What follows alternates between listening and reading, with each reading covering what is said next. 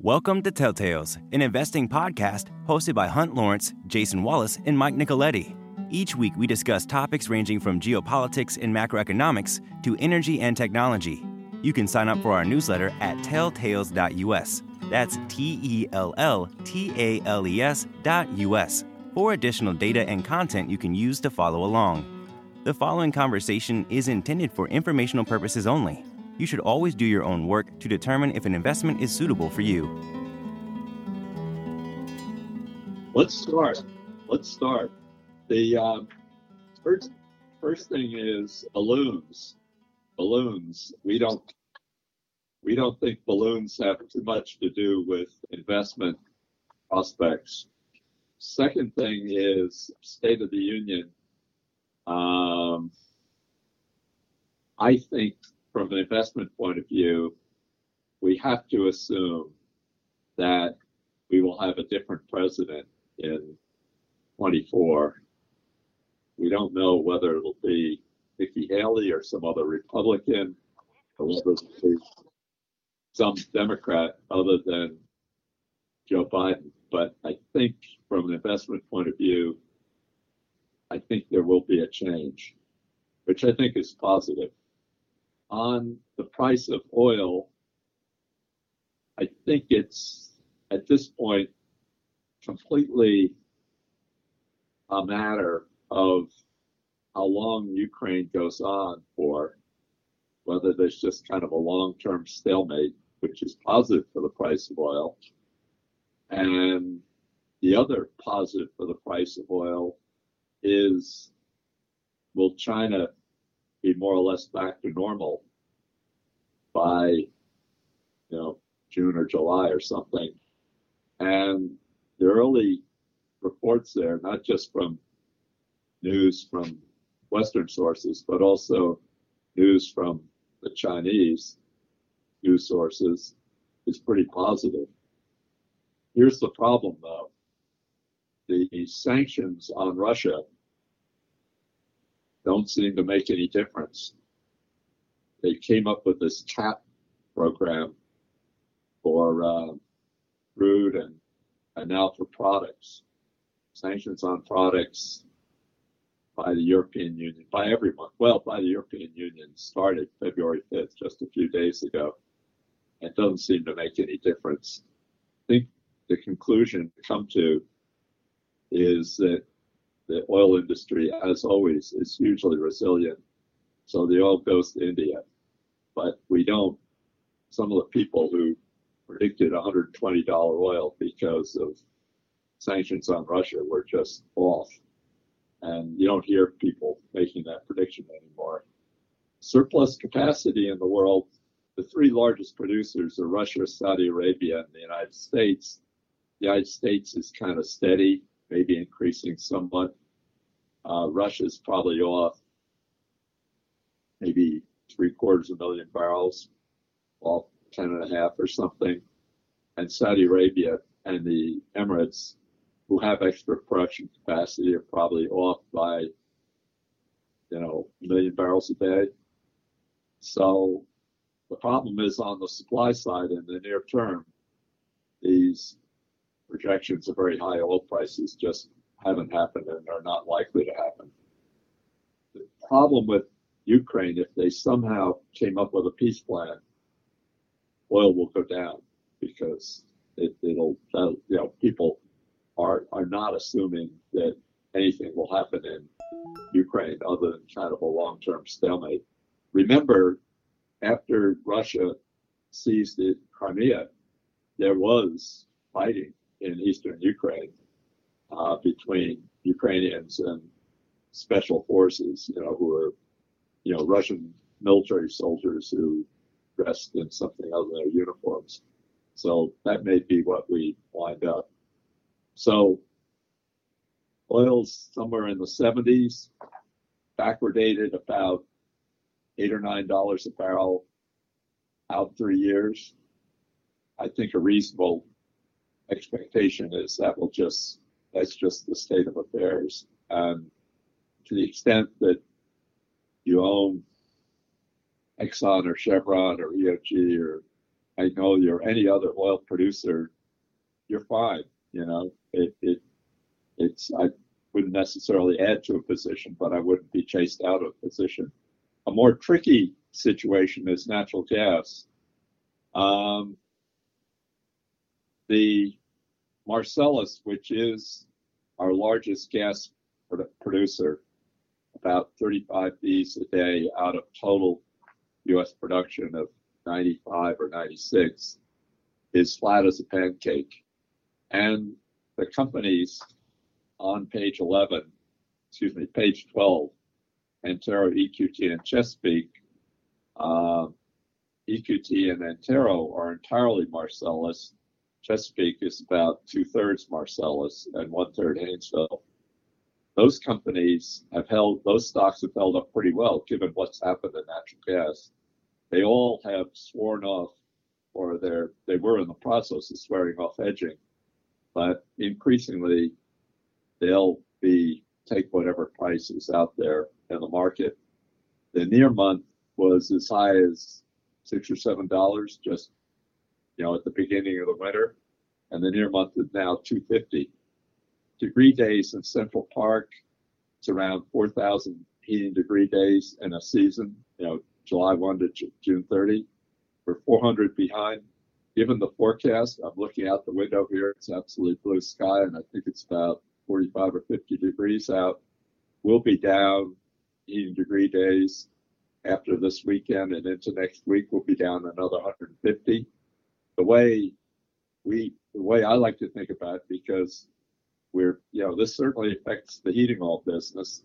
Star Group will, they will have less cash flow, but they'll adapt. It's easier to go through this kind of warm winter in Star Group than it is to go through a gas producer, because the price of gas, when there's an extra 2 or 3 Bs a day of supply over demand, there's no telling what the price will go to, because there's no way to kill off supply other than people dropping rates. And the Marcellus is flat anyway, because there isn't pipeline access out of the basin. So the producers there spend just enough money to maintain flat production.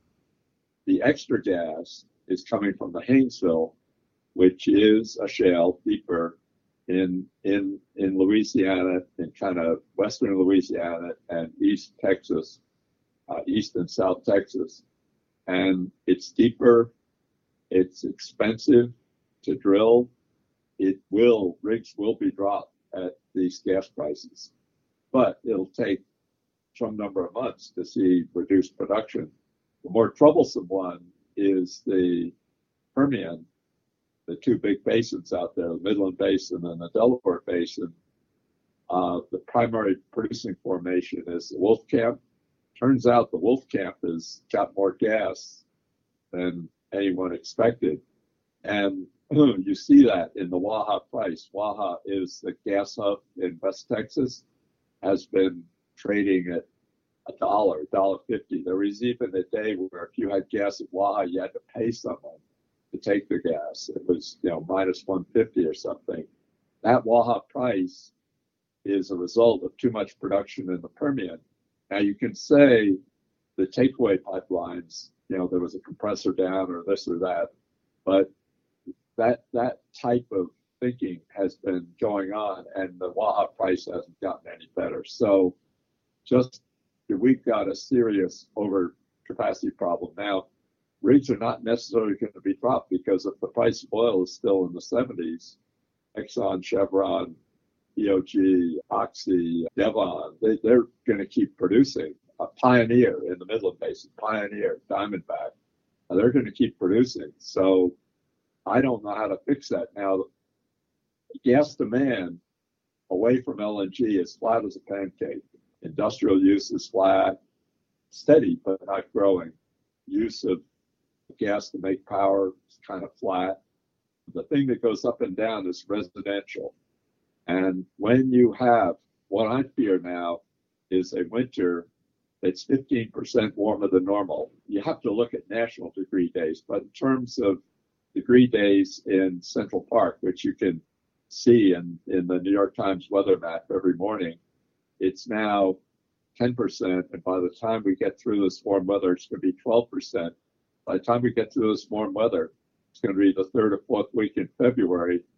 Maybe we get some later cold weather in March and April, but the later cold weather doesn't count as much as cold weather in December, January, and February, because if the sun's out, your house stays warmer. The degree days in the 3 winter months are much more important than the degree days in the spring. So I'm hoping for the best. But if on a national basis, or where the population is, Chicago, the Southeast and whatnot, it was 15% warmer than normal, price of gas will go to $1.50. I mean, it's current month is $2.60. Now you can say that you're now in contango, the 25 price and the 24 price, 25 price, 26 price holding in there at $4, and they are. But it's just a matter of trading strategies or trading conditions. They will come down. They may still be $3 plus. But now, how will Antero and Chesapeake and EQT trade? Well, they're trading much better than the underlying commodity. I mean, they're down, but not as much as price of gas is down. If you want to own more of these companies, and those 3 companies are pretty good companies, and when LNG demand ticks up, they will benefit from it. But you got to get the LNG plants open. It takes 2-3 years to build a new LNG train, especially if it's in a new area rather than an add-on. And there's 2 Bs of LNG demand at Freeport, which went down because of some kind of fire event or something in the middle of last year. They're still having trouble bringing Freeport up, and so that's very worrisome. So, don't get chased out of your gas stock position. But if you're going to add to them, do it later, I'm pretty sure.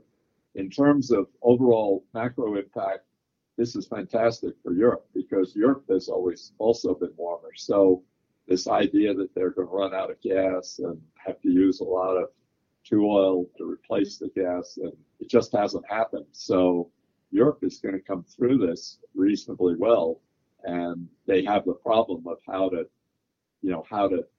build up stockpiles of natural gas, storage of natural gas for next winter. But they have put in a fair amount of LNG capacity, both floating and receiving terminals, expedited through the permitting and whatnot. So they can run that LNG all summer, fill up their storage, and I think maybe okay next winter. On balance for the economy, world economy, that's a positive thing. LNG prices, which got as high as $50 or $60, are currently like $14 or $15. So that's all very positive. With that, I'm just gonna, because we talk all the time, Mike and Jason listen to what I say about energy. They do their own work on energy. So I'm just going to pause and see if Mike or Jason have anything to add to that assessment of the oil and gas business. No, I don't think so. I think that was a good summary. And I think that degree day thing is something that took me longer to understand in the early days of back in 2012 going to your seminars in person. So I think it was good to explain that, because it is kind of key to understanding all this. What I'd like to do now, going back to the in-person seminars that we used to do at 4 South Street, I'd like to start with page 20. We oftentimes would do it. The sheets we worked off then, I think, got out to about 30 pages. I think these are better sheets, and we're at 20.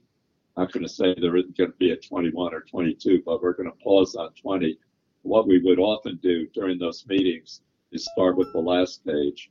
And the last page, for those of you who don't have the 20 pages in front of you, are Uber, Dash, and Airbnb. And I'm going to give you a quick take on what I take away from looking at these 3 companies and what's laid out on page 20.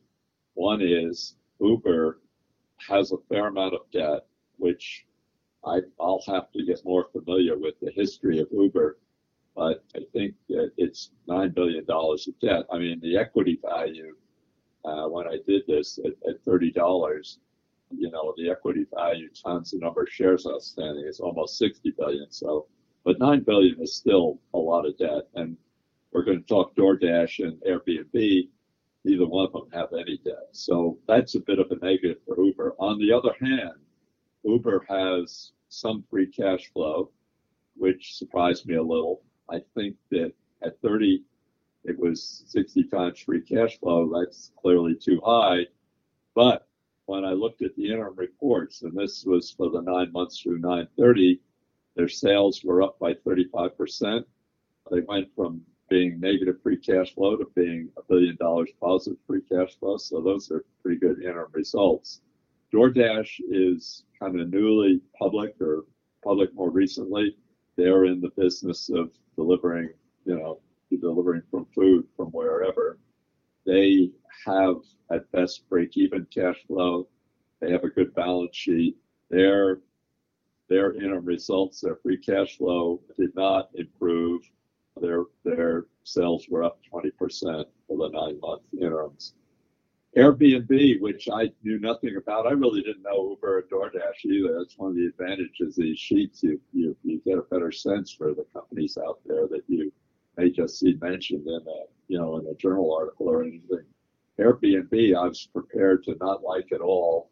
I certainly wouldn't want to have any place I lived in the city or the country have a lot of Airbnb homes nearby. But Airbnb does have $4 billion of free cash flow. Airbnb has a pretty clean balance sheet, basically no debt. At around 100, they were trading at 15 times free cash flow and about a 7% free cash yield. And again, the interim results, revenues were up 20%, free cash flow was up 30%. So I kind of hate the whole concept, but I have to say the financial statements look pretty strong. And with that, I think talk about Uber first.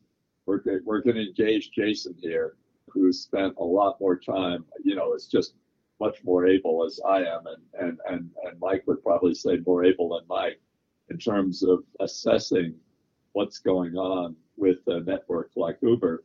But when I first started this, I said to Mike, hey, I guess I should have put Lyft in, but I think Uber has kind of become so strong that you just, if you're Lyft or anyone else, you wouldn't want to go into business against them.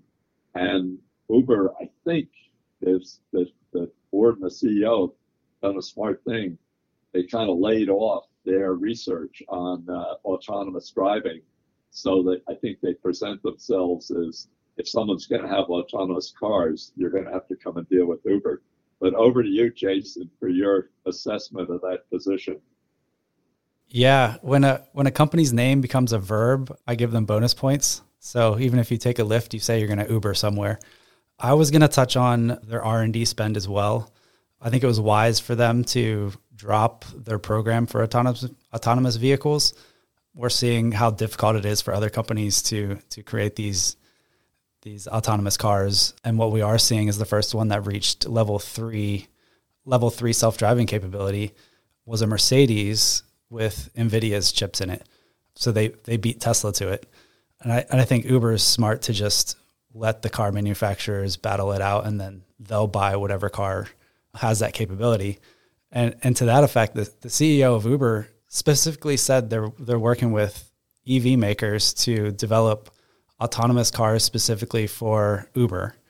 And the media kind of assumed they meant passenger compartments that were more comfortable and the seats face each other and everything. But Uber's CEO, the only thing he called out specifically was these specs are going to be specific for city driving, autonomous, and electric. So it has me wondering if that aligns with what Tesla's doing, and Elon Musk saying they're focusing a lot on this robo-taxi concept, which checks all those boxes specifically. Mike, do you have any thoughts on that? No, I mean, I actually had kind of discounted how their electric vehicle and autonomous strategy until digging deeper on the company. They're very clearly wanting to be the mobility platform. So they, in their view, and it's a pretty good perspective that basically they become an expert at running marketplaces in fragmented geographies. So the whole reason the taxi market existed the way it was is that you'd have a different taxi company in each city, and they would end up having a monopoly in a lot of cases because of various regulatory and or other reasons. So what they've become an expert in is regionally operating networks. So their view on the self-driving vehicles is that they will have probably lots of providers of self-driving fleets, and if they can provide the best solution, meaning the best ability to monetize your vehicle, then they're going to do really well. And I agree with that approach. Yeah, and their R&D spend has gotten under control. And if you look at their operating costs as a percent of revenue, it's a big chunk, and that's paying the drivers. So if they do transition a lot of that over to autonomous vehicles, I think the marketplace model starts to look a little more like Airbnb's. Yeah. I can't get used to having Airbnb homes, but I do respect the cash flow, and I kind of think that Mike and Jason will probably own this at some point, and I'll be a beneficiary as an LP. But I think I'd like to turn the conversation, rather than spend more time on page 20. I think I'd like to skip page 19.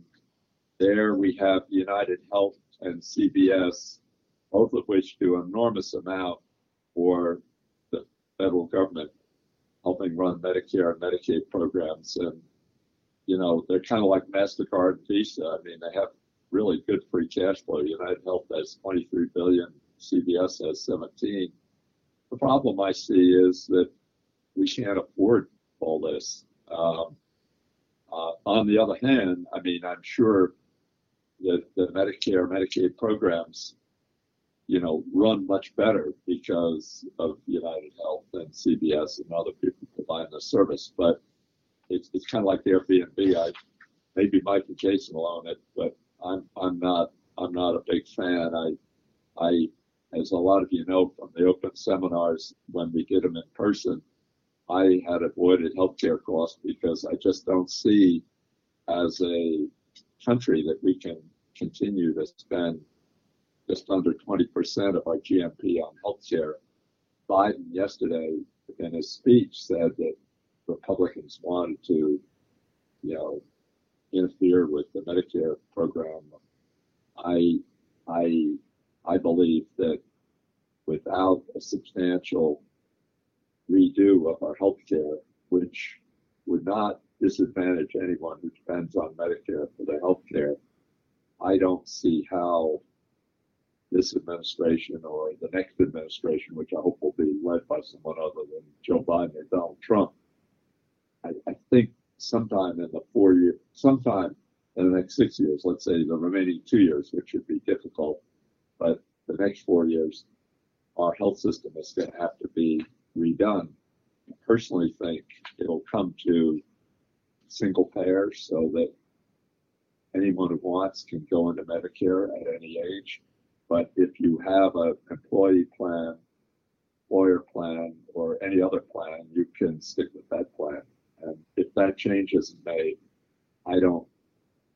we've managed to run our debt up so that a 1% interest in our $31 trillion of federal debt constitutes 1/3 of spending, discretionary spending, discretionary being not Social Security, not Medicare, not Defense Department, is around $900 billion. How can you run a country or a business or whatnot if a 1% change in what you pay on the $31 trillion takes 1/3 of the discretionary spending for everything in the government other than Social Security, Medicare, and defense? It can't work. So I think that somehow that 20% or 19% of our GNP is spent on healthcare has to come down to 13 or 14%. You can talk wealth taxes on billionaires, you can talk this and that, but but without that change, I don't see how things work. But to turn to page 18 to get on to something more positive, because I view Uber as kind of positive. Actually, I think Airbnb is kind of positive. DoorDash, I think, maybe has some trouble competing with Uber Eats. But on page 18, there's 3 interesting companies. We only have about 3 or 4 minutes left. Just want to quickly cover these because they're worthwhile companies to look at, I think. Albemarle is a company that's based in North Carolina, and it is, there may be a Chinese company that's bigger, but it is the largest producer of lithium in the world. They produce lithium in this country, but they also produce lithium in Chile, and they produce lithium in Australia. And they not only produce the lithium, but they have facilities, including a couple of facilities in China, believe it or not. They spent $400 million in China last year, one to build a upgrade facility and the other to buy, where you take the lithium and take it up to lithium hydroxide, which is what you use to make batteries. They do have free cash flow, over $1 billion of free cash flow. Look at the growth numbers, and for the 9 months, the revenue was up 40%, the free cash flow was up 50%. They have a clean balance sheet, a little bit of debt. You know, really an interesting company. I'm not saying that it ought to be 10% of your portfolio, but to the extent that you're looking for companies trying to use this period of time to find things that, you know, are not terribly overvalued and you know, have a wind at their back, Albemarle is definitely something to look at. Freeport is a copper company. I'm not as positive about copper. I could be wrong, but, you know, I think there are all kinds of issues, macro issues. The copper is generally in difficult spots and whatnot. So CF Industries is ammonia, and it's the largest producer of ammonia in the world. And of course, it's benefited from U.S. gas prices, which is the principal raw material in making ammonia. Ammonia is used primarily for nitrates, and it's used, for example, with corn crops. It takes nitrate out of the soil, and you have to use ammonia to put it back in, where soybeans provide the nitrate. So it's very, very dependent on the corn crop. They had a fantastic year last year. They have about $3 billion of free cash flow. They're trading at about 5 times free cash flow. Again, look at the interim results. I mean, the revenue was up 60%. The free cash flow is up 100%. Now, there is a commodity aspect to this, but, you know, one of the things we're trying to do by, you know, covering 60, 70 companies is to look for places where there's free cash flow and where it's fairly valued. We only have like 3 or 4 minutes left. We can talk some more about page 18 next week, but I just want to, I know both Jason and Mike have looked at lithium in the past. I just want to see what kind of view we get from them before we conclude today. Yeah, we've done quite a bit of work on looking into lithium and the suppliers of it, and our views align with that of Albemarle's management, that we kind of think the supply of lithium will be constrained or at least not meet the exponentially growing demand, when a lot of analysts predict the price is going to kind of normalize to where it had been in the past. Albemarle specifically, they signed a bunch of fixed rate contracts a few years ago, the last time the lithium price collapsed, and they've spent this past year unwinding that and transitioning all to variable rate contracts that are kind of indexed to the spot price. So even though the price of lithium exploded about a year ago to higher and it's held stable, they've been increasing their revenue all year long as the contracts transition. And I think they're almost through with that process. Anything to add, Mike? The delta that Jason mentioned between what automakers expect to need to develop the cars, the number of EVs they expect to do in even 2025, is there's not enough lithium. And it's just a simple supply and demand equation.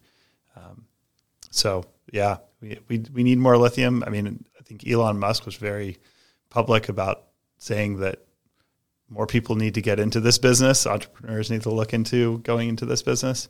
So you're seeing more of that. And I guess some of this Inflation Reduction Act stuff is going to require some percentage of the components to be made here in the USA.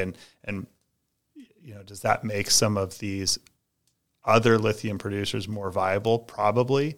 But I think Albemarle is probably the best one to look at from a company that's been around for a very long time and really understands the market really well. Just, I want to take an extra 2 minutes because Mike and Jason are really good on this stuff. To just talk about batteries. Lithium batteries have been around forever. Your cell phone, your laptop, everything runs on lithium batteries. They do have a reputation for burning. In fact, there was a Samsung phone that got banned from airlines. And occasionally you see a Tesla or other car powered by lithium batteries. Somehow something goes wrong and they burn. GM had a problem with their Chevy Volts where LG Chem, one of the battery manufacturer in Korea, and they had to have a recall. And I think GM was going back to require LG Chem to put up like $1 billion to help them pay for the recall of those Chevy Volts. But there is no, in terms of weight and performance and whatnot, there is no substitute for lithium that we see. I shouldn't say we, because that would include Jason and Mike, but just a couple minutes before we close on alternatives to lithium, where weight is important with car performance, just are not likely to happen. And over to you, Mike. You're the car guy more than Jason and me. Oh, Jason's a car guy too. So the battery technology, I mean, if you want to go down a rabbit hole and have a lot of fun learning about chemistry and battery technology, you can do that. There's some actually really good resources out there. There's tons of research going into new battery technologies. The problem is the actual transition from a lab to production is ridiculously hard. And the estimate is you can take to actually take something from the lab to production is probably a 5+ year project. In the lab, you can develop a battery that has all these great performance characteristics, infinite recharge cycles and all this stuff. But if you can't manufacture it cheaply, then there's no way to bring that to market. So while there have been really cool breakthroughs as far as battery technologies go, I think that we're going to be with lithium ion for at least the next decade. Maybe, Jason, I don't know if you have anything else that you really like, but I think we could be doing a lot better with the current technologies that we have. I don't know, it seems like there's a horsepower war in the EVs. There's no need. These cars need to go this fast and have this much power. And I think the best solution we have today is really efficient hybrids. So I don't know why we're not pushing that route more than we are. Right. Mike, just in closing, because I know some of the people on the phone are interested in cars. We think the champion in terms of getting to 60 miles an hour is a Tesla Model S Plaid. When I was talking about this with Mike this morning, he did a couple of checking, and there are a couple of other electric cars or hybrids that can get to 60 miles an hour in 2 seconds. I mean, I think for most cars, getting there in 6 seconds is good. And Mike, there was one Porsche gas powered that got by 2.2, but king of the road now in terms of acceleration are the EVs. So that's right. And what's impressive is that it's a Tesla Model S Plaid that's $115,000, and the one behind it is a hybrid Ferrari, and the one behind that's a hybrid Porsche. So yeah, it's impressive that not that $115,000 is cheap, but relative to those other cars, 0 to 60 in 1.9 seconds is pretty incredible. Please, everyone on the phone, keep investing and trying to compound the capital. Don't go out and buy a car just because you get to 60 miles an hour in 2 seconds. I'm sure there's better investments to be made.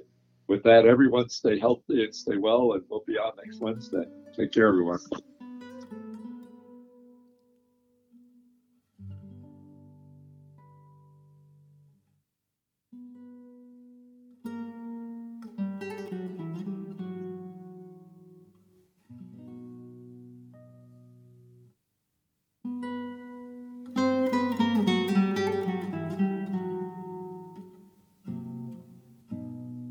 The views expressed on this podcast are the hosts alone and do not constitute an offer to sell or a recommendation to purchase or a solicitation of an offer to buy any security nor a recommendation for any investment product or service.